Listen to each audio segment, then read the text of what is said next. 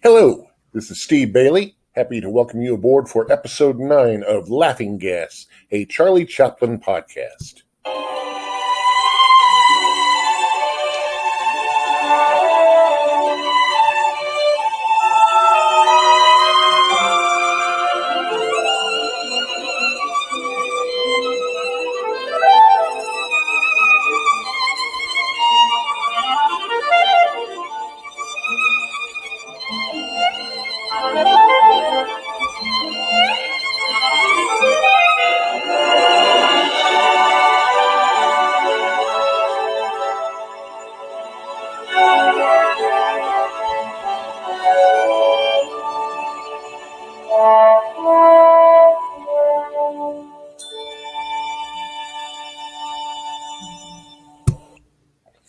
I thought I would do something a little bit different for this particular podcast rather than going in chronological order.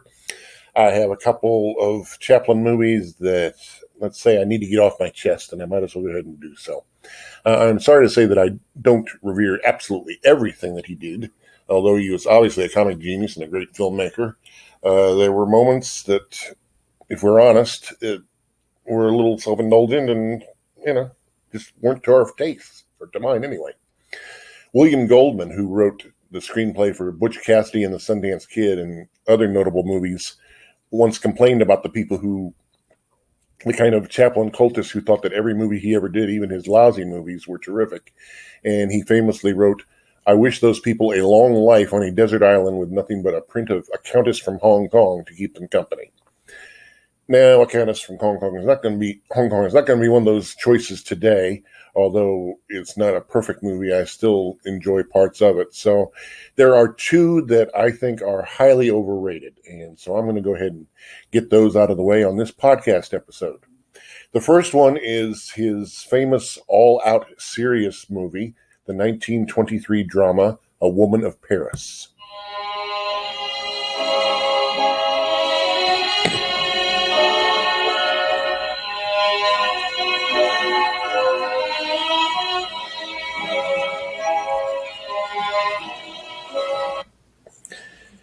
Now, Chaplin himself once made the famous comment to one of his assistant directors.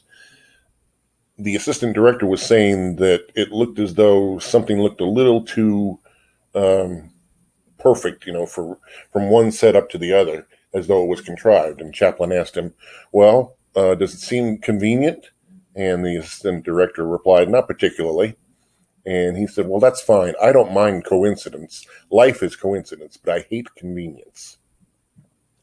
And that very comment seems to fit this very movie. Let's start at the beginning. Watching A Woman in Paris, you just know you can read right into the minds of Chaplin's fellow movie makers and executives at United Artists in 1923. They were probably thinking, "We waited 4 years for you to get out of your other contract and give us a movie for UA. And this is it? A melodrama in which you don't star about a bunch of rich people in Paris that nobody can relate to?" And make no mistake, for all of Chaplin's ideals about subtle acting, this is an all-stops-out melodrama. A nicely acted one, but still a melodrama. If you still have any doubts, listen to the musical score that Chaplin provided for the movie in 1970, and pay attention to the shrieking notes in the opening scenes with the fiancé and his mother. That's not to say the movie doesn't have its moments. In fact, if you can make it to the ending, Lydia Knott, as the mother, provides a subtly satisfying performance. And unlike Woody Allen in a similar mood, when he followed his Oscar-winning comedy Annie Hall by providing that same United Artists with the laugh-free dirge interiors 55 years after Chaplin's mood swing, A Woman in Paris has some subtle humor to it. But you have to sit through an awful lot of guff to get to the good stuff. As has been noted several times, Chaplin intended the movie as a hopeful career maker for his longtime supporting actress, Edna Purviance. Here she plays Marie St. Clair, a young woman in love with a mama's boy named Jean, played by Carl Miller, or is it Jean French? I'm not sure. I hope you forgive me for this. In any case, Jean definitely wants to marry her. For reasons richly unexplained, Marie is despised by both Jean's father and her own stepfather. The ostensible plot line is that the two sets of parents oppose the marriage, Romeo and Juliet style. Yet the credits make a point of identifying that opposing character as Marie's stepfather. Is Chaplin hinting at some sordid relationship between stepfather and stepdaughter that couldn't be blatantly spelled out in 1923? In any case, Marie is to purchase train tickets, to Paris, after which Jean will meet her at the train station, and they will elope to Paris to marry. But just as Jean is preparing to leave his home for good, his father dies of an apparent heart attack. Marie phones Jean, who vaguely tells her that something big has come up and he cannot meet her at the station. Conveniently, Jean is temporarily called away from the phone, and Marie is too furious to wait around and find out what has kept Jean from meeting with her. So it appears we have the 1923 version of what the late film critic Roger Ebert calls the idiot plot, in which the story could be resolved in 2 minutes if it weren't for some implausible glitch tossed into the script. Next thing we know, Marie is a fancy kept woman in Paris. Okay, where did that one come from?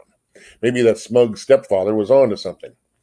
Anyway, Marie is now the mistress of a most unapologetic man about town named Pierre, played by Adolphe Menjou, in a performance that did make his career, and rightly so. Marie eventually but platonically reunites with Jean, more plot convenience, and most of the movie involves Marie's moral battle between banal true love and wallowing in all the dough in which Pierre keeps her. One of the movie's most famous moments is also its most telling about Marie. At one point, Pierre needles Marie about how she loves the lifestyle to which he has accustomed her, and to prove his point, Pierre fondles the pearl necklace that Marie is wearing. In a fit, Marie tears the necklace off and throws it out the window. A few moments pass. Marie happens to look out the window and sees a street bum making off with the necklace. Marie gets so frantic about losing her symbol of wealth, she rushes out of her apartment and gets the necklace back from the tramp, as Pierre witnesses the whole thing and rightly laughs his head off. It's pretty hard to take Marie's battling conscience very seriously after that. There really are a lot of lovely moments in the movie, cinematically and story-wise, but Chaplin is so eager to impress us with his character's upper-class lifestyle that it's often a struggle to stick with the story. When a character in a restaurant eats champagne truffles, Chaplin even goes so far as to provide an intertitle explaining the origin and use of champagne truffles, for the benefit, one can only guess, of all of his spam-eating fans. It's rather ironic that Chaplin felt he had to go all the way to Paris to provide such a Tony scenario, since this battle of class versus crass feels very dated in the age of Desperate Housewives. Happily, Chaplin got this class struggle out of his system and returned to form with his next film, The Gold Rush. The other movie which I would put in Chaplin's Academy of the Overrated is 1947's Monsieur Verdoux.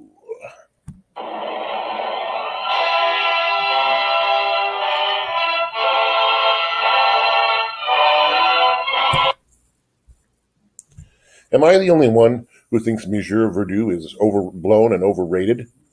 When it was first released in 1947, there was no way it could be fairly judged critically. Chaplin's then reputation as a supposed philanderer and communist gave him and his movie no chance in the public court. Then the movie was re-released in 1964 and 1972, and a world that had had to suffer the scare of the bomb and the relentlessness of the Vietnam War was all too eager to embrace the movie's black comedy. Yet the primary problem with this movie, to me, is that everyone salutes its intentions rather than its execution. We are told that Verdoux, played of course by Chaplin, was a bank clerk who lost his job in the Great Depression. Then, in order to support his invalid wife and his young son, Verdoux began a double life, wooing and marrying rich women, murdering them, covering his tracks, and snatching their fortunes. And that's the problem. Throughout most of the movie, we are told everything rather than having it shown to us.